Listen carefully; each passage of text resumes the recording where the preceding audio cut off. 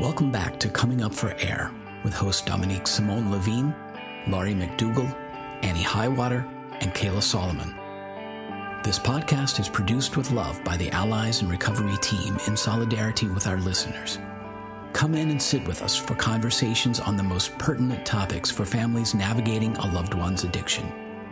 We created this podcast, along with the learning modules and discussion blog, in support of you. We salute the work you are doing and your dedication to helping your loved one find a way through.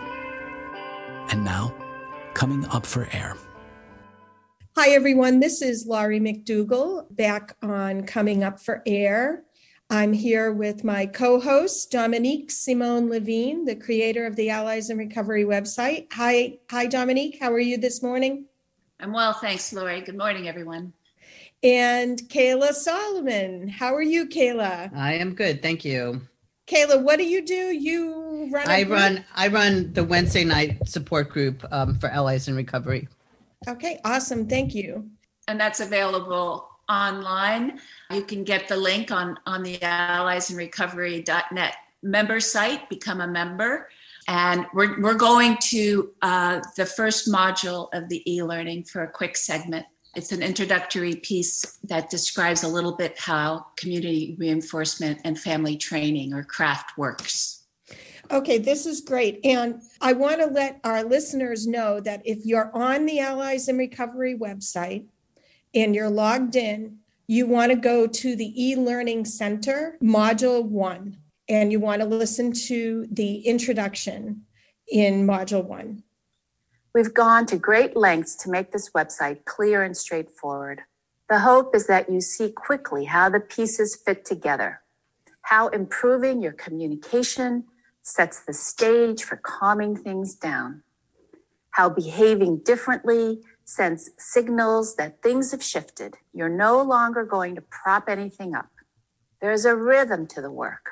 Step in when there isn't use, step away when you see use. There are dozens of small things you can do that improve your connection with your loved one and set the stage for talking about getting help. And there are windows of opportunity when you should talk about treatment and other times when it is pointless to do so. This isn't tough love or simply detaching from your loved one.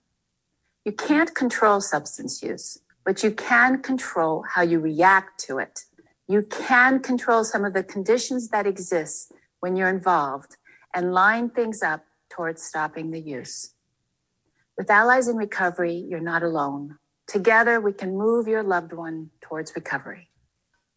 That's like the 30,000 foot view of how the pieces of CRAFT come together, right? So you can see the rhythm of it, as I was saying in that snippet. You step in when the person is not using, and your definition of not using has been defined by you in the work, in the notebooks that you keep in Allies in Recovery. And you step up and you step away when there is use. So it's a gentle, rhythmic, flexible approach with lots of tips and strategies, right? And I think what I would have said that I didn't and don't in that piece is that we're talking about the present moment. We're talking about doing this within a day, within an hour even. Within an hour, your loved one can go from not using to using, right? So you want to change your response, which is what you can control, your behavior, your communication, your response in a way that doesn't create or escalate problems, right? That maintains a certain calmness, even gets you to a new calmness. And then you're in the flow. You're going to feel it as a family doing CRAFT. You're going to feel this new subtlety with which you interact with your loved one, this new sense of skill and observation within which you're able to say, you know, this is my loved one in moments of use. This is my loved one, you know, in a moment where he's talking about wanting a change in his life. Wow, that's a window of opportunity. So you're going to learn to listen to that for that. And that's your cues. So there's all kinds of things then. And I love this piece because it kind of puts it together for you in about a minute and 15 seconds. Well, and it's interesting that you're saying that, Dominique, because a few people in the group have asked, sometimes I don't know if my loved one is using in this context. And what we talk about is how you may or may not know that sometimes it's extremely obvious how altered people are, but then there's a maintenance level that people use that also, where they're just trying not to go through withdrawal and it's not as obvious.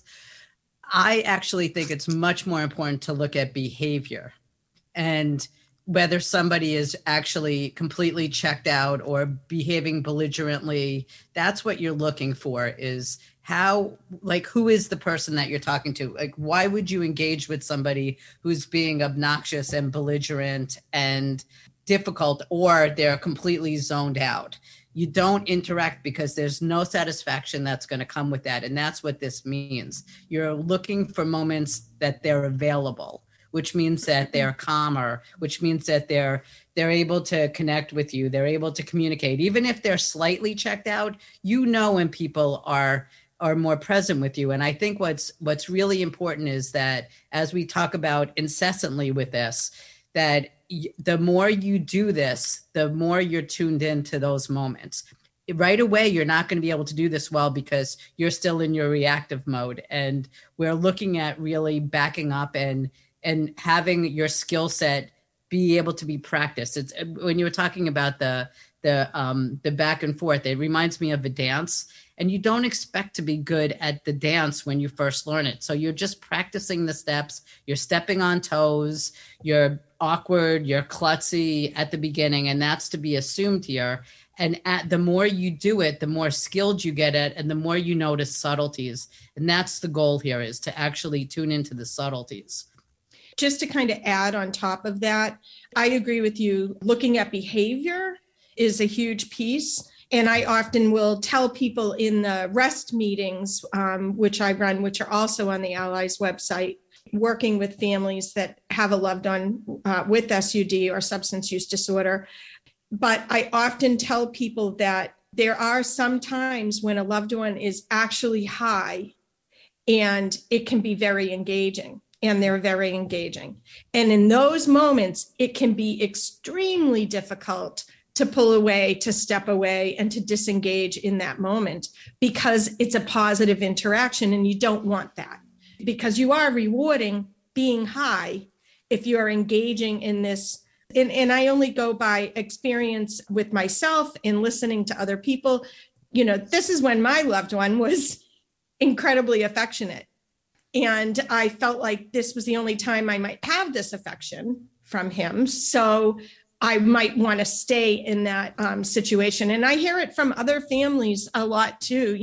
The individual is actually calm and nice and fun to be around. So making sure that they're not high. And if they are extremely high or high, you move away from that, right? You disengage. You'll come back and you'll get to interact with them again later on when they're not high. But I would add that piece to it. But I also agree, I hear from a lot of families how difficult it is to determine whether the person is high or not. Right. And if I can jump in here, because we just went through a training where this came up several times, the idea that with opiates, you're always high. By definition, right? You're dependent on a drug, you're dependent on a benzo, you're dependent, right?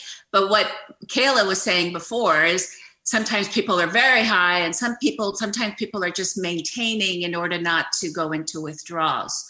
And for families where this is the case, where your loved one seems to always be high, by definition, the drug is so dependency, right? So biologically dependency producing that they can't not have something of it in their system.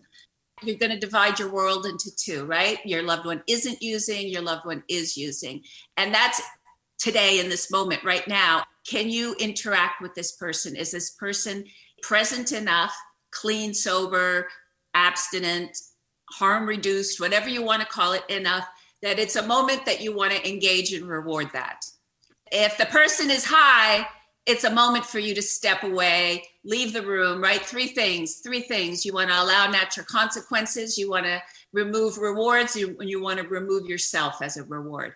those three things. And besides, there's no point in interacting with somebody who's high, as Kayla said. So just get out of there, get off the phone, just get away if you can. And you do it neutrally, gently. Hey, I don't feel so well, or it doesn't feel so good right now. I think I'm just going to go in my room, talk in the morning. It's not like ditch you out the door, never come home. It's like, we'll talk again in the morning.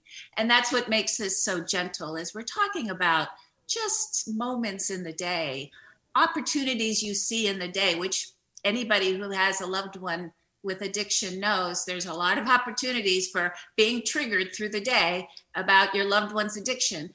And those may be the moments you need to practice craft the most, right?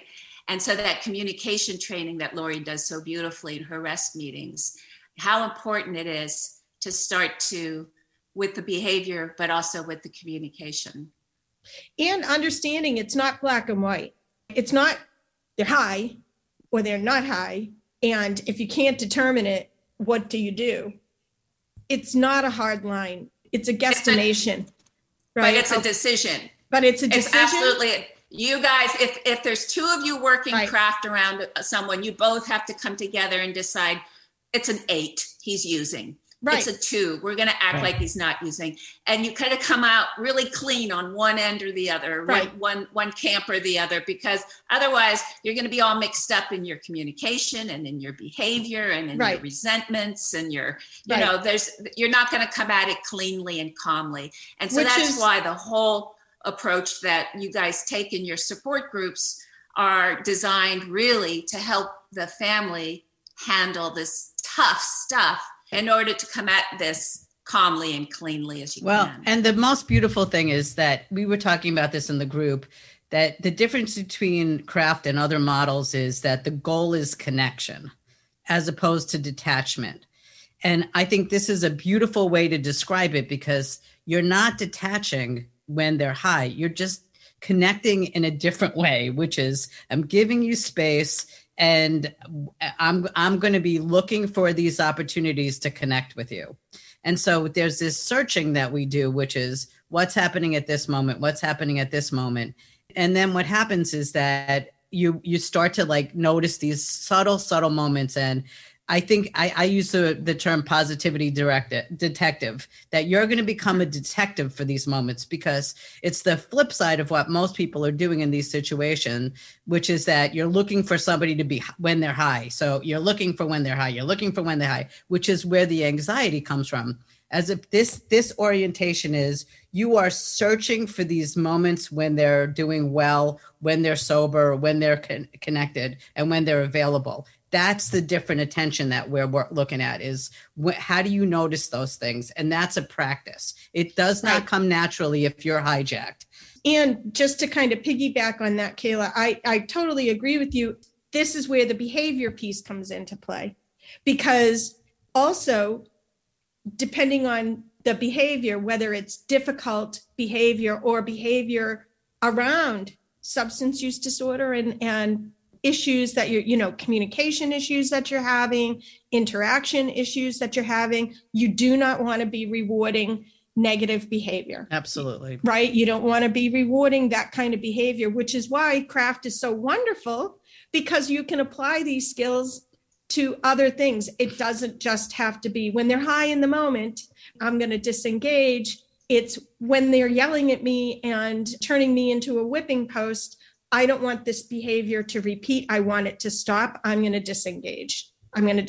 I'll come back later. Well, and what you said, Lori, is really interesting, because it's not just about the person that you're dealing with who has substance use disorder. This is a great way to live your life. Right. If somebody's being abusive or difficult, you don't go in towards them. You step back. I use the terminology of how do you learn not to accept the unacceptable? Because I think that what happens when we're in these situations, we start to have a very high tolerance for unacceptable behavior, because as we've talked about before, it's this survival thing. But the more you actually are able to disengage from the unacceptable, the more you have the space for the acceptable. because then you'll notice it. Then you reach for it. And also, hopefully it shifts the dynamic so that people realize that you're not a punching bag and they come towards you in a different way, which, by the way, don't put that as an expectation. I'm just saying that as a possible hope. But that's part of the shift is if you're not in the victim mode of how could you do this to me? How could you treat me this way? But you say, listen, I need space, and you step back. The person knows that they can't just keep doing that same behavior over and over because they're not going to get the result that they want. And also, it might not be victim mode. It may be, I don't believe my loved one can do it. So because I believe that, I stay in this. But giving them the chance and the opportunity to show you, and they can do it. I talk to families and say, ask yourself, is this an unreasonable request? Is it unreasonable for me to step away when they're calling me names? No, this might be an acceptable or something you might expect a 2 or a 3-year-old to do. Okay, mommy's going to go in the other room and we can talk when Joey has calmed down. It's the same type of thing. And if I can have an expectation for a 2-year-old to do it, I can certainly have an expectation for a young adult, an adult to do it as well. And this could be husbands and wives and boyfriends and girlfriends and brothers and sisters. It's not just mom and dad. Yeah, it's about changing the expectation. Once you've changed that expectation, you go towards that new goal, that new expectation, which is more reasonable, which is more centered, the positive, the negative. You're a little more, you're less caught by surprise when stuff happens. You're a little better at your keen sight, and it feels better inside immediately. I mean, this is the way we get people to really do the harder work of craft, is that you feel better almost immediately. Yeah. You're just kind of allowing and accepting what is in your loved one and just learning to observe and where you're effective in the immediate environment around that loved one. We're just teaching you to be good residential directors of treatment centers, basically. You're going to learn all the skills necessary to do what the treatment system in this country doesn't do, which is pay for proper residential care of very complicated people, because you're now it. And you're probably one of the few people in their lives that are sticking by them and care enough. And so you're doing the work. You're doing the work of love, and you're doing the work of government, in my mind. So at least thank you for being on this site and on this podcast and trying to understand what it is you're dealing with, because it is intense and it's lifelong, and it will tear you apart. It will tear your relationships apart.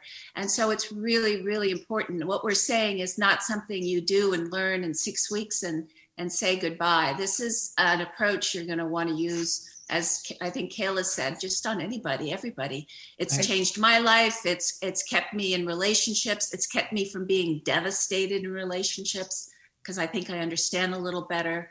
I'm a little more aware, so in so many ways, good, because I've been doing it for 17 years. You would hope that it's affected my life, but I'm pretty stubborn and controlling, and it was, it's been difficult, but so appreciative of the work that Bob Myers and his colleagues did early on, and develop the craft model. Absolutely, to develop the craft model. And Kayla we were in New Mexico in 2003, learning from Bob Myers. Yeah. Visiting Bob Myers and his team, and had Bob out a number of times. So just one thing I would add is that a huge aspect of being able to handle this is to be able to not take things personally.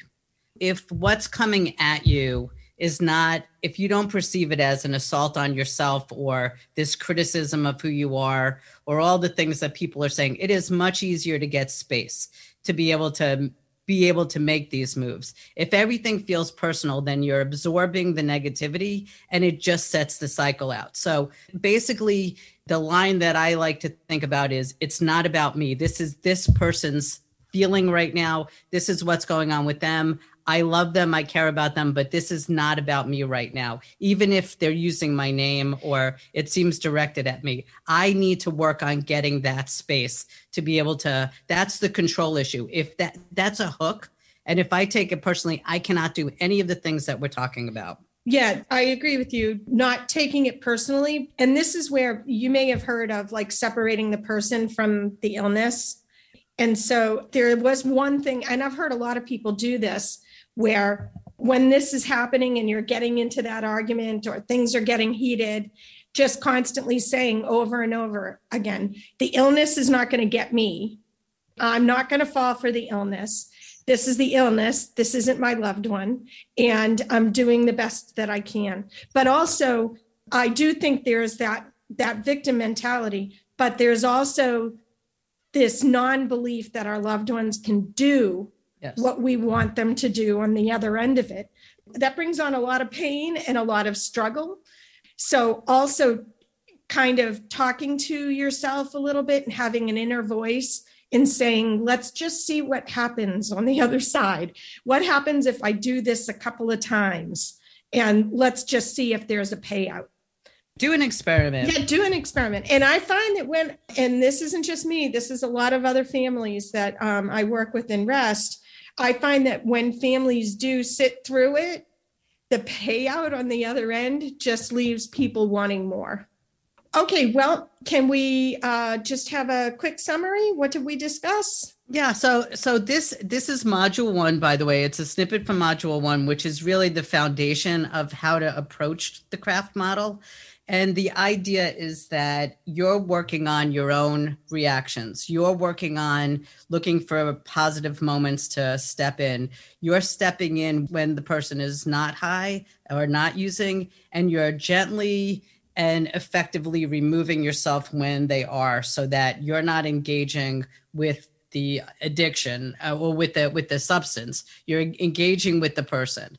And so this is about really understanding that this is a longer term process. It is not going to happen in a day, and that you allow yourself the patience to try new things, have a different orientation to the relationship, and also learn new skills and give the relationship space so that you can be the most effective you could possibly be in this situation. And that by you changing your part of the situation, you have an impact on the whole dynamic and possibly the other person's choices. Thank you, Kayla. And thank you, Dominique. And I will see each other next week. See you next week. Bye. Thank you. Thanks for listening. We hope this episode of Coming Up for Air spoke to you. If you're listening in today on a podcast platform that isn't the Allies member site, please take a moment to give us a 5-star rating. This helps others find the show more easily. If you have a suggestion for a new topic or a guest for the show, please reach out through the Contact Us form on alliesinrecovery.net. Special thanks to our hosts, our guests, and our production team.